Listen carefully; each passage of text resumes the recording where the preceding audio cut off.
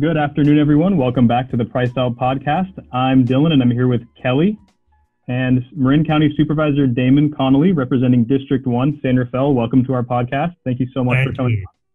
Thanks for having me. And before we dive in, can you briefly go over your background and how you came to be in the present position you're in today? Sure. Well, I'm the Marin County Supervisor for District 1, and that covers Greater San Rafael. I was elected in 2014, so I've been at the job for about 6 years now. Before that, I was a San Rafael City Council member for about 7 years and a school board member. Professionally, and kind of my first passion, if you will, was to become a lawyer. So practiced law for my career, and that having been said, kind of always had a strong interest in public service. So after some time in private practice, worked for the California Attorney General's office.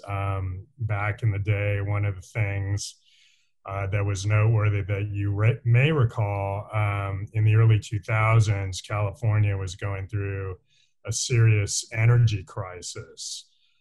So our job with the AG's office and the unit I was in was to go after those out-of-state power generators that we felt had ripped off California during the crisis.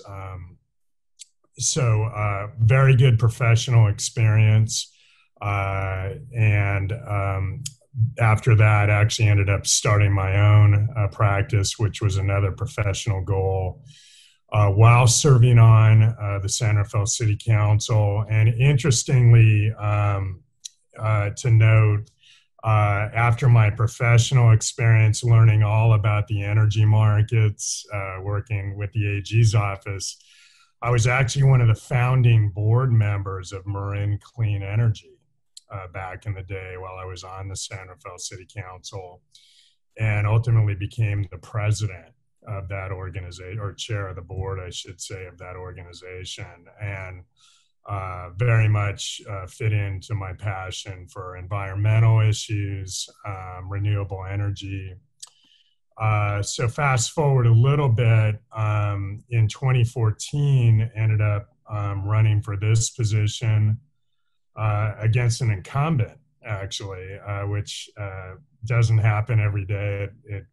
My understanding is it hadn't happened in about 20 years before that, but the sense was the community might be ready for a change, and sure enough, we won. So the big change has been, this is full-time and then some, so kind of wrapped up my legal practice, and have been spending all my time on this job, which has been great. Wow, wonderful. And now it looks like, we're all faced with this crazy virus that I think nobody could have predicted. And I'm sure that's put you and the people around you in a very difficult position, and we appreciate the work that you've been doing. Generally, we'd be connecting to talk about kind of the whole range of issues we work on, right? Housing, environment, homelessness, transportation. None of those issues are receding, but what's really been noteworthy for me is it's put into perspective. At the end of the day, the main thing county government does and supervisors do is protect the public health. So we have been just working full time right now on the pandemic and the response and looking forward, while frankly also addressing all the other issues that haven't gone away either. Well, yeah, we're glad for the work that you guys are doing. And I think the group that seems to be hit the most hard so far is local businesses. And I was wondering if one of our listeners is a local business owner, what resources could you direct them to that could help them out in this tough time? Yeah, and first of all, I always start by thanking everyone really for abiding by the shelter-in-place orders, by staying at home. Hard to believe for these last 9 weeks, as we're talking today on a Friday afternoon, the end of week 9. It really has made a difference, though, and I think we can be proud of Marin residents for stepping up early and getting the job done. We're really seeing the results. That having been said, it's not without cost. I mean, we've seen extraordinary economic stressors for individuals, for small businesses, as you mentioned, students, people's mental health. Certainly our lives have been upended. So the approach we've been taking so far, and then I'll talk a little bit about looking forward, to date has been really working with small businesses, working with people to provide relief. So in San Rafael, for example, we work with the city to establish and the business community to establish a small business relief fund. And actually, we're able to raise about $300,000 that has gone directly into grants for local small businesses. At the same time, we've been helping the businesses navigate the array of federal programs that have come online, things like the Paycheck Protection Program and the Economic Injury Disaster Loan Program through Small Business Administration. Those programs have provided some relief. It's been a little bit spotty, as we know, but apparently from what I'm hearing more recently, finally some of those funds are coming through. A big issue that came to light early on was the impact on tenants in our community and landlords for that matter. So we acted quickly to do an eviction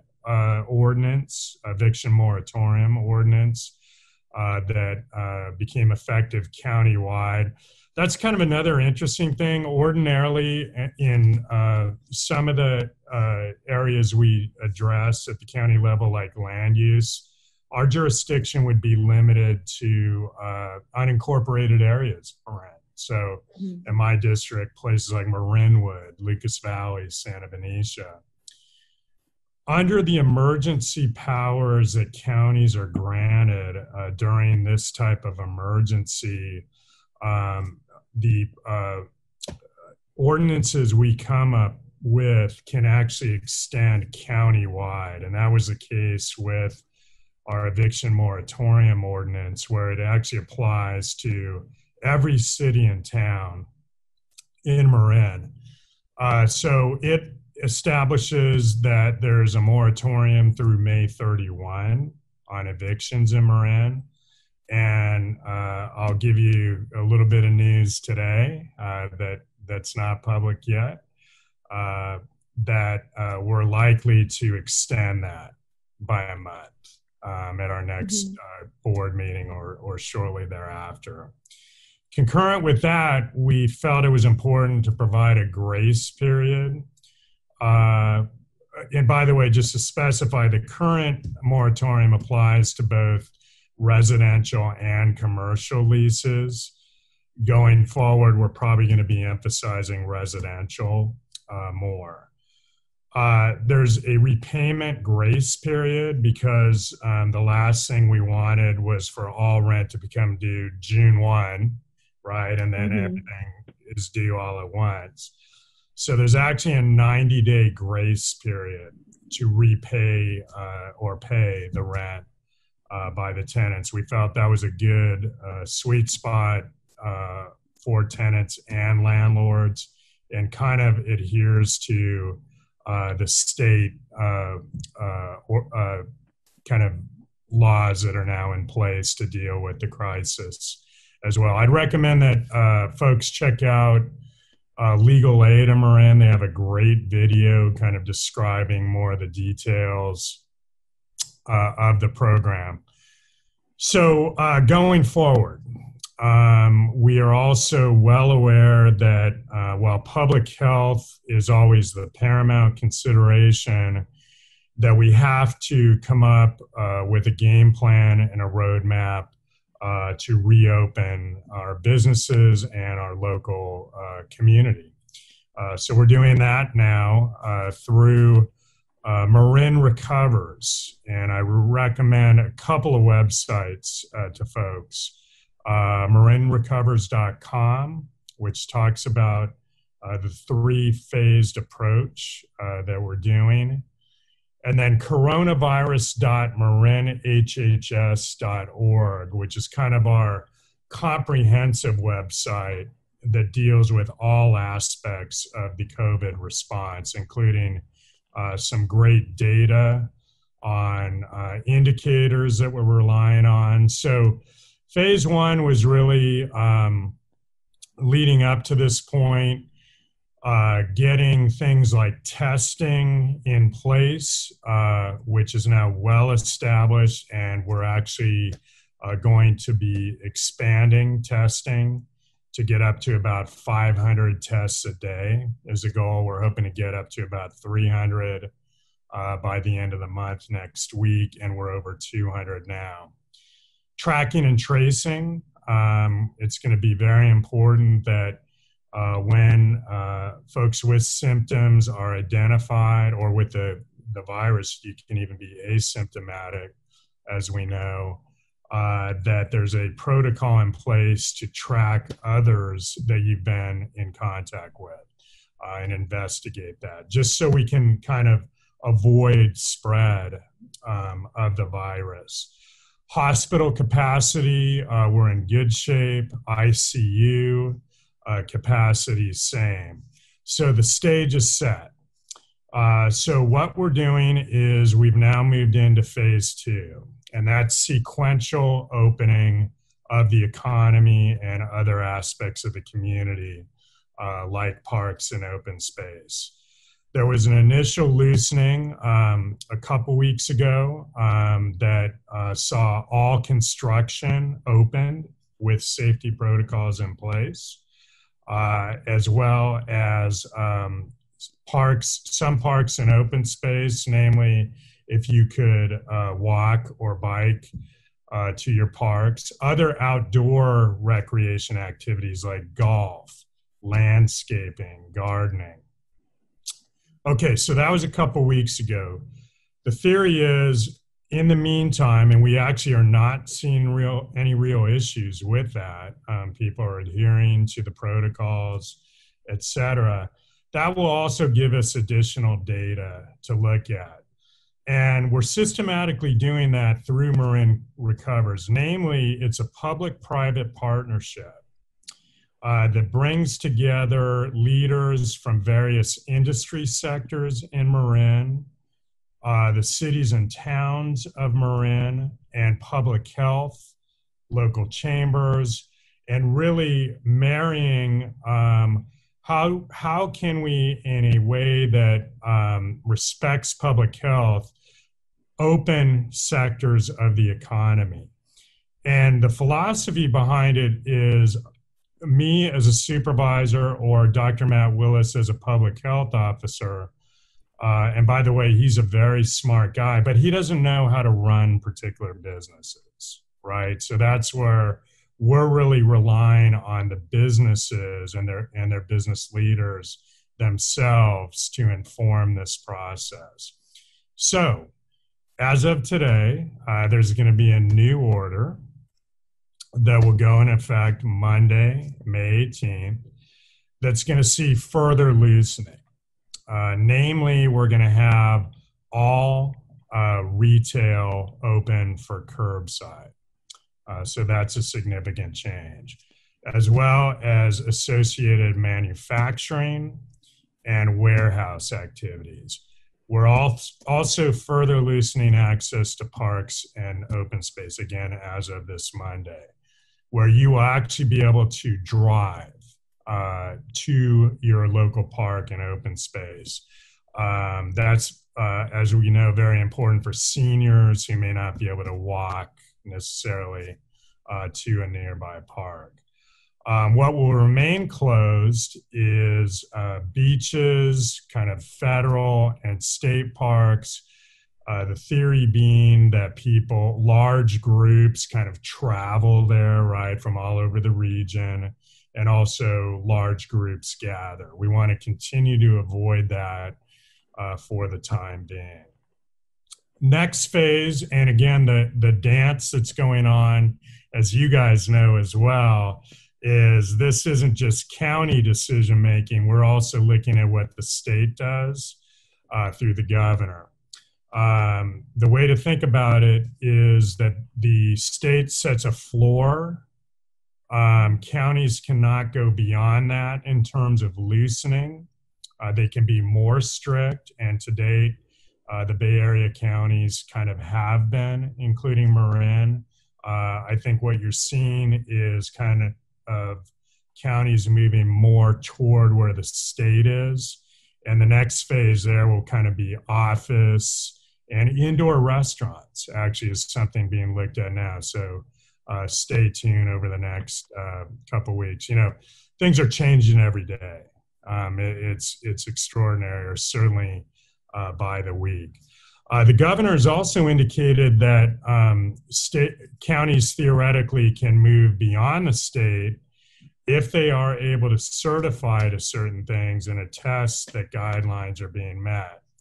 The feedback we're hearing is that most counties will not be able to meet those. So really, I think there has been some feedback to the governor in that regard, namely things like you would have to be able to show that there are 0 deaths over a 14-day period, no matter what size county you are. That's going to be a tough one. So what you're seeing is you have some rural, kind of northern California counties that are meeting that threshold.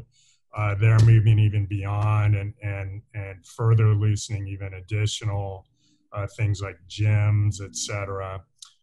We're not there yet. I think we're going to, in fairly short order, kind of meld with where the state is right now, continue to evaluate things. And then phase 3, which is a more comprehensive opening, is further down the line. That's where you're going to see like large group gatherings, right? You know, events, sporting events, those kind of things. Concurrent with that, a huge issue that we're all interested in, of course, is schools. You know, I've spent some time over the last couple weeks speaking to a number of high school government classes around. Marin Catholic, right? Yeah, Marin Catholic. Yeah, graduate, yeah. All right, good. No, really enjoy that. Terra Linda High, you know, the Marin School of Environmental Leadership. And number one, it's always so valuable to do that. But boy, you know, our hearts go out to those seniors, right, who are missing that traditional graduation, you know, the prom, et cetera. But, you know, I was really impressed. They're hanging in there. There's a lot of uncertainty in their near future if they're going to college. You know, is that initial semester going to be online? The Cal State University system has just announced that they're going to be majorly online in the fall. I attend San Francisco State, so we're going to have to adapt to it. And there you go. Industries are going to be affected in this as well. Being able to adapt and use technology in, you know, modern day work. So you're doing it right now. You've been doing it for your meetings. So yeah, no, would love to keep in touch with you on that. I mean, people are really interested.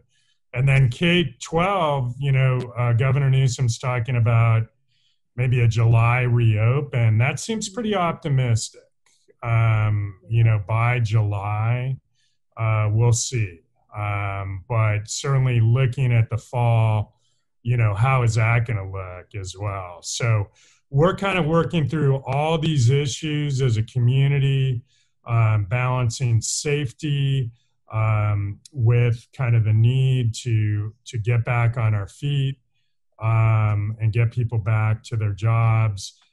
So our kind of, you know, way to do that, if you will, is to come together through Marin Recovers, self-empower people with the right guidelines, and and that kind of is an ongoing process that's in full gear right now.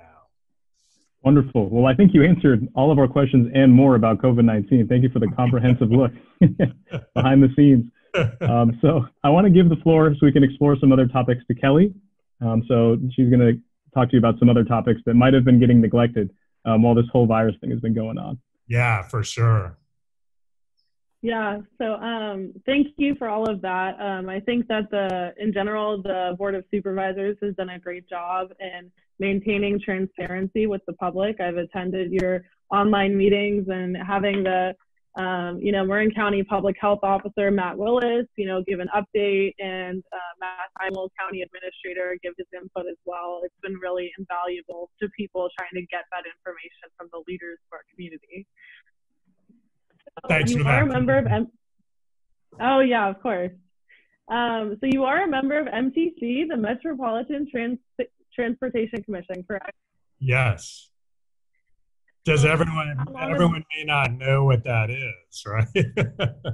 Right. Can you tell us a little bit, just like really quick, about how long you've been on the board and what that job consists of? Yeah, so I'm the Metropolitan Transportation Commission representative for Marin, including the county and all the cities and towns. And MTC is the 9-county Bay Area regional transportation body. So all federal and state and regional transportation dollars flow through MTC. So it's a very important body, and I've served on it, I think, about 3 years now. I'm the vice chair of the operations committee within MTC. So, yeah, very, very engaged in it. Definitely. We at Next Summer and make it a point to try to attend MTC. About 4 years now. So I've actually been there a little while now. Yeah. Yeah. Oh, it's okay. I was just saying that we at Next Summer and make it a habit to attend these meetings and ABAG meetings as well. Yeah. So obviously something that, was a big controversy in the Bay Area is AB 1487, which was passed into law. The San Francisco Bay Area Regional Housing Finance Act, which creates the Bay Area Housing Finance Authority. And seeing as you are on the board of MTC, you will be now on the, part of this new authority. So what I was wondering was, can you tell our listeners what the difference will be in terms of your current role of MTC in conjunction with ABAG, in conjunction with ABAG, as opposed to this new authority that's been created by AB 1487? What that difference will be? Great question, Kelly. And in fact, we need to back up a little bit because the hot topic right now is the Bay Area Housing Finance Authority, which was created by AB 1487, as you noted. Maybe I'll just call it BAFA, so we don't have to keep saying it every time. BAFA has actually not been, they call it stood up yet. So it's not. Oh, okay. In November? No. So what happens is MTC and ABAG actually have to vote on standing up BAFA. There's two key issues right now. So this is a really timely discussion. The other thing that 1487 authorized is actually the potential to put a ballot measure on for November of this year or thereafter, Bay Area wide. So for all 9 counties to potentially fund affordable housing projects, whether they be production of new units, protection of rental units, or preservation, which is another strategy in tackling affordable housing that Marin has been utilizing. So there's two things going on, and both are going to be coming up for a vote. In fact, the vote's going to be May 27th at MTC, and right before that at ABAG. One is whether to authorize going forward with a ballot measure this November, per AB 1487. There's some polling in the field right now. I don't think you're going to get any question mark that housing remains one of the top issues locally here in Marin as well as regionally. What's going to be noteworthy, though, is whether there is a public appetite at all for going forward with a new revenue measure this November, given the COVID issue and the economic hardships everyone is facing, including local governments. So the proposal theoretically is for a $10 billion government obligation bond. So I will be very interested in seeing those polling results, talking more with folks here locally that I represent on MTC, and getting community feedback on that. So the second issue, irrespective of whether or not a ballot measure goes forward in November, will be whether or not to stand up BAFA as a new entity. It's not really a new agency, but it's kind of a new entity within MTC and ABAG if it goes forward. So the questions there are kind of what's the value add? On one hand, we anticipate that there could be an opportunity to access some new federal dollars as well as potentially state and regional, but primarily federal on the housing front, even in the near future in response to COVID. Would a regional agency like BAFA facilitate local jurisdictions getting that money? The last thing we would want to do is actually impede local jurisdictions from getting money. So that's one thing I'm going to be looking at. As long as it theoretically adds value, that would be a positive. And then the second piece, of course, is right now MTC and ABAG have a very talented housing-related staff. As you can well imagine, we're dealing with those issues all the time. So a little bit more detail on would BAFA involve kind of reorganizing that same staff, adding new staff? If so, what's the cost? So again, in this kind of belt tightening era we find ourselves in, does it make sense? So I'm keeping an open mind. I haven't made a final decision on either issue. Like I said, listening to a lot of different perspectives on it, but can't emphasize enough that I think everyone shares the same objectives. That's getting the right resources to our local communities, tackling housing in a way that makes sense locally, and I think we have shown some results. There's a lot more we need to do, and just kind of that value add, even from a regional perspective. Well, thank you for that thorough answer.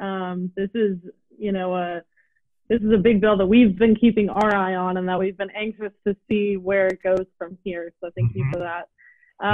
In terms of talking about effects that COVID has had on local agencies, obviously there's a lot in the news lately.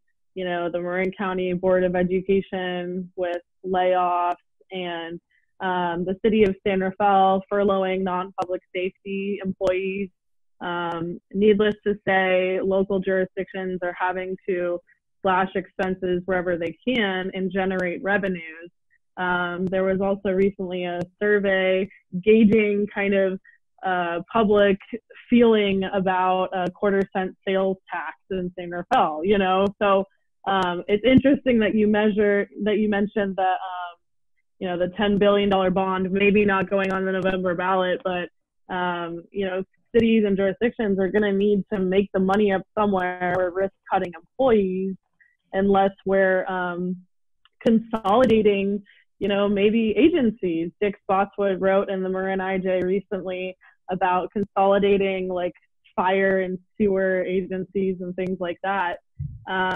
So what are is the County of Marin looking at any of those kind of, paths to try to fix its budget and, work at a surplus as opposed to a deficit? Yeah, great question. We're always looking at ways of doing things more efficiently, and that's going to be even more at the forefront now. I mean, starting with the fact that, the state is looking at probably about a $54 billion budget. And I don't know if you know this, about 40% of the county's budget is federal money and related state. So anything that obviously happens at those levels has a huge impact. Trickles down. Yeah. So we have started to tackle that. I think the good news is because of some careful planning in recent years, including beefing up reserves and being fairly prudent, it looks like we're going to be in a position where initially, because our fiscal year ends June 30th, so we've actually got to pass a new budget by June 15th, so within a few weeks. We're going to be able to do a rollover budget at the county level and then look to tee up some key decision-making for this fall and then heading into the next fiscal year, where there likely will be a fair amount of pain that we're going to have to go through. So we're going to have to look at everything. But I guess somewhat good news is right now, as we get through this fiscal year and look toward the next with the new budget, at least through utilization of some reserves, creating some efficiencies, it looks like we'll be able to at least initially weather this and then look at making some larger changes a little bit down the road. You raised some great points, though. I think things like, does it make sense to look at whether some agencies can be consolidated, or other, pension issues are always a big one that are at the top of mind. So we'll, this could be an opportunity to look at some things, that maybe have been a long time coming. So, yeah. Yeah. That actually is a great segue. You're giving me perfect segues into my next question. So thank you. Yeah. So speaking about the coronavirus crisis and its impacts on our lives, there's certainly the economy, but also the coronavirus, it's played kind of, as the backdrop into some people's narratives. For instance, some people are saying that New York is experiencing an extreme number of cases due to its density, while others are saying that we can use the economic recovery period to kind of get things in line. Let's provide equitable opportunities for people of all different income levels to be able to have access to opportunities like schools and things that are so important and add to the quality of life.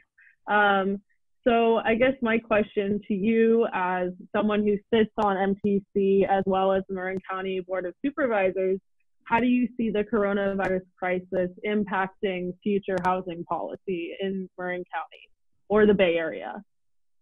Yeah, and I don't think it's just housing policy. I mean, going back to MTC as well, you look at transportation policy, right? I mean, our transit systems have just taken a tremendous hit through this.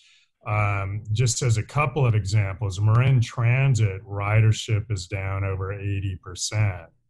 Smart ridership is down over 90%, as is the ferry. So how does that look like going forward? I mean, my sense is, and kind of going to the point you're making, it might be an opportunity to really look at ways of thinking creatively, thinking comprehensively about how do we make transit and housing, for that matter, you know, such that people are going to be attracted to it and use it, right? You know, in the short term, transit is also now relying on a fairly big allocation out of the Federal CARES Act. So at MTC, we just allocated, I think it was literally over about $600 million to Bay Area transit agencies, and the ones in Marin got a part of that allocation. But what we then did, and it goes to your point, is in terms of the second allocation, because the total amount to the Bay Area was about 1.3 billion. So doing some quick math, I think we have about 600 to 700 million more left out of CARES. We actually want to think more strategically, not just distribute the money, but really look at, and this is actually going to be accomplished in part through the use of a blue ribbon task force that was just appointed through MTC to actually look at the future of transit in the Bay Area. And being kind of a glass half full person, I see it as an opportunity to really think creatively, think strategically, really get out there in the community and have conversations and envision it, right? I mean, as much as this whole situation obviously has been extremely hard, as we talked about earlier, on people, but I think at the same time, you know, you can't help but look outside as we're talking, and you know, the sky is noticeably bluer, right? Mm-hmm. And I think it's going to be important as we go forward to keep that kind of mental picture in our mind as we evaluate what is possible going forward. How can we perhaps look at policies and look at things differently in a way that enhances a lot of the goals that we've long had, right? Like improving the environment through transportation, housing, other policies. So that's what's kind of exciting to me. On the housing front, I think it's too early to tell. I think the macro picture is that both transportation and housing are largely driven by the economy. And that now is in flux, as we know, Bay Area wide. Are we going to see the economy change locally? How long is it going to take to recover? I'm fairly bullish on the Bay Area economy still. I think, you know, particularly with things like the tech sector, that does not seem to be lessening. If anything, it's increasing, as we know. But that having been said, what kind of keeps me up at night as well is you could continue to see the middle class and those struggling more in our economy to be hit even harder here, right? And we always have to keep the equity lens front and center on this. Underserved communities are not only disproportionately being hard hit by the virus itself, and we're kind of seeing that, but the aftermath could hit them particularly hard as well. So I think as we navigate the economy and we continue to support policies that uphold and create jobs for everyone, that also is going to inform our housing and transportation policies as well. in a sense, best case scenario could be maybe people have more of an opportunity to telecommute, right? So that's going to affect levels of congestion and people's ability to move around the region.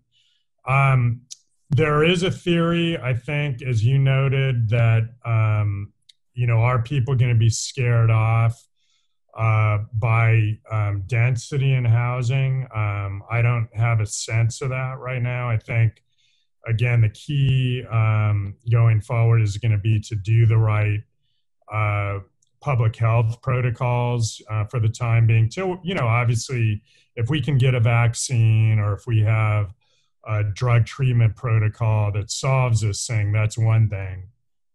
But the conventional wisdom is that's not going to happen for a while. So we're all going to have to be very vigilant wherever we're at, whether that's a work environment or a housing environment. We're going to have to, practice that physical distancing, washing hands, wearing our face masks and the like. So I don't think we can draw any sweeping conclusions right now on types of housing.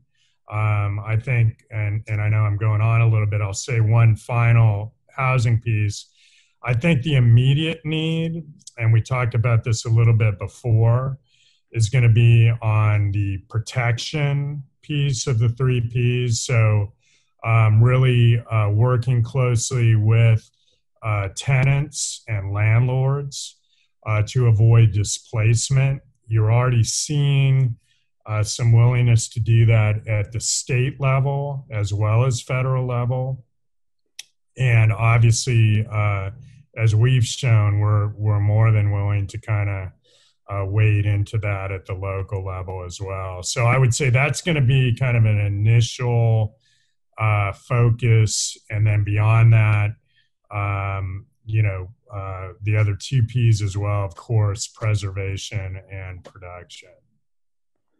Great. Well, speaking of housing, I wanted to ask you about a specific housing project that I hope won't be fallen by the wayside.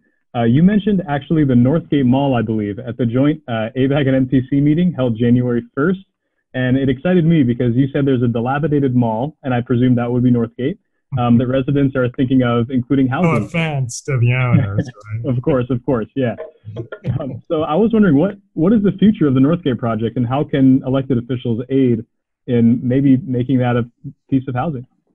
Yeah, I think you'd have a lot of community support around the potential for housing there. And as you know, that's not always the case. Yeah, very aware of that, unfortunately. It is an opportunity. And I think that's been a sentiment for a number of years now. I was kind of disappointed to hear from the owners a while back that they were moving away from that concept and looking more at just a straight commercial play, including even potentially a Costco there, which I think has raised a lot of legitimate concerns from folks, not only just those who are immediate neighbors of it, but even beyond.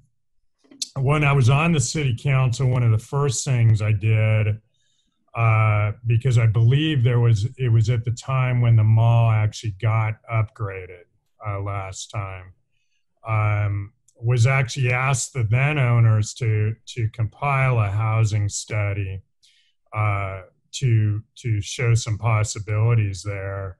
And so I think the idea has been out there. There's now a new owner since then, the one that's indicated that it's not in the cards. I'd really like to see continued discussion of that, though. And I think the community and interested groups like yours could really play a role in pushing for that. I think there would be some support. Yeah, we definitely love to see that go somewhere in the direction of housing at least. And I wanted to bring up one final question from that meeting. By the way, just not to make it all about COVID, but boy, where's the mall business model going to be after this, right? It was already hurting.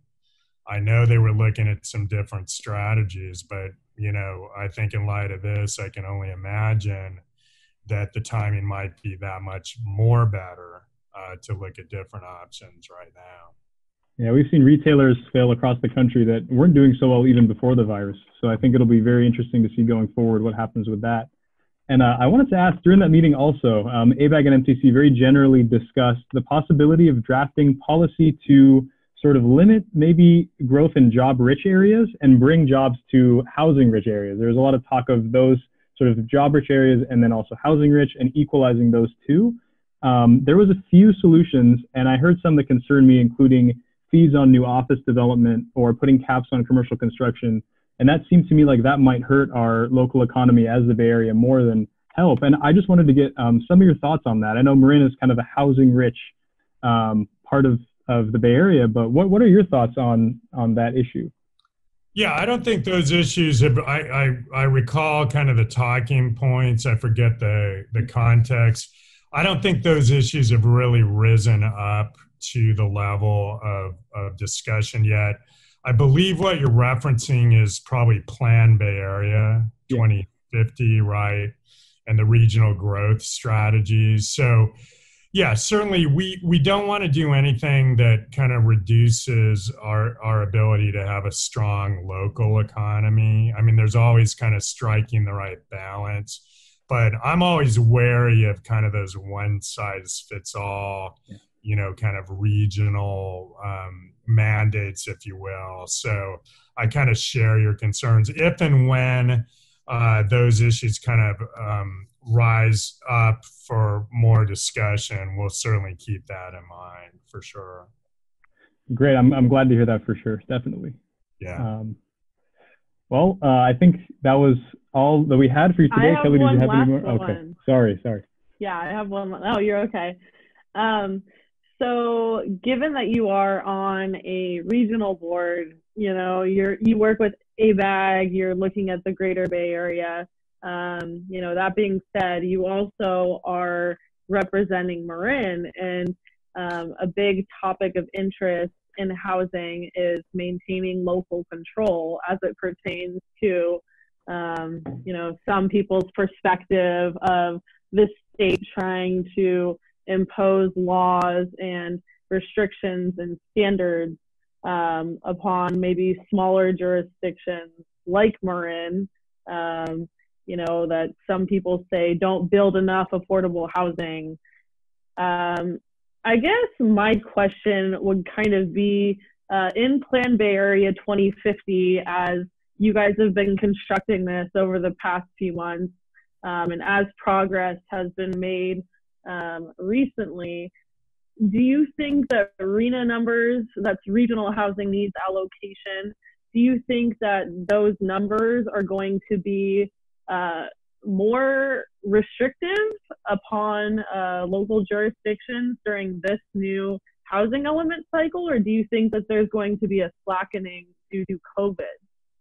Has ABAG and MTC, have they talked about that in relation to Plan Bay Area? That's a great question, Kelly. No, we do not know yet. The word we were getting pre-COVID was that we were likely to face increased RHNA numbers for each local jurisdiction. We didn't really receive word on how much of an increase, but certainly we were ready to probably see that and then react to it as appropriate.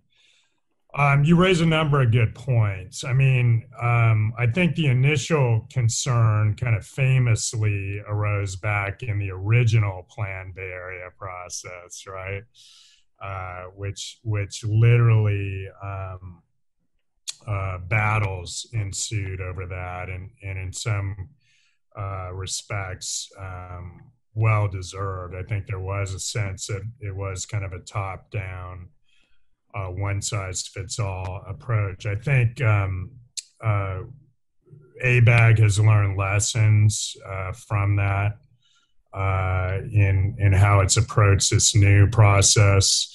I will say some of these issues still arise, though, and the good news is I think we're still able to work through them.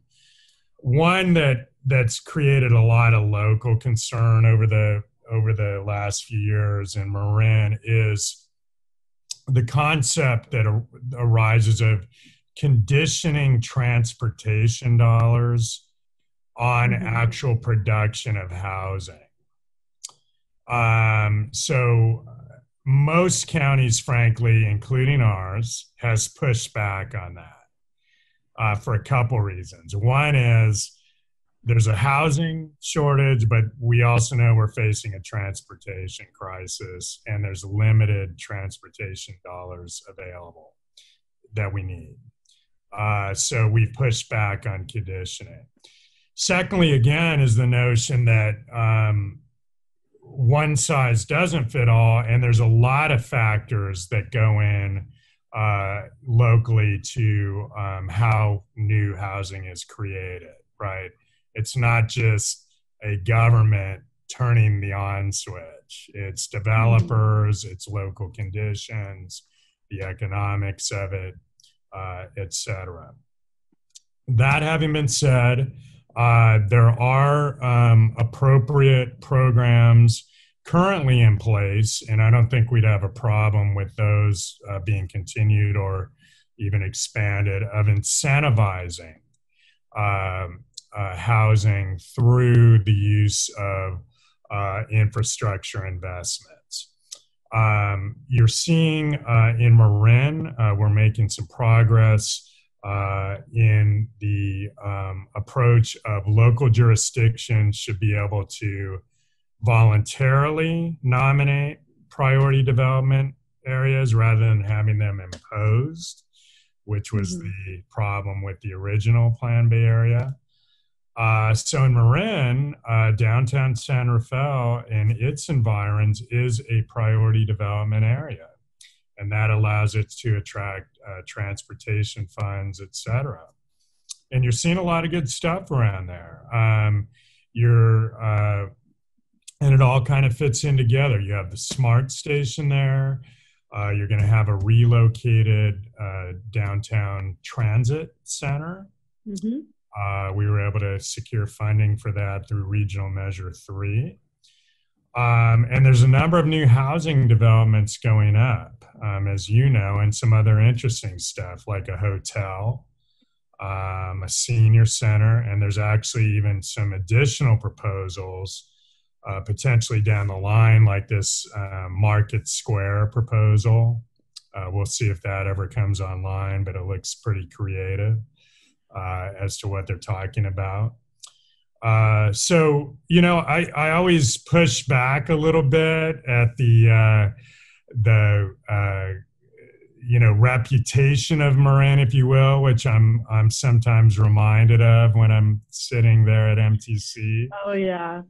Almost every time I've listened to a meeting, I hear some kind of little comment in there with, you know, like Marin's not doing enough, and I kind of just sit there and listen and see if anyone says anything. No, so I'm glad you're tuning in, because you'll always hear me take the opportunity to talk about what we are doing as well.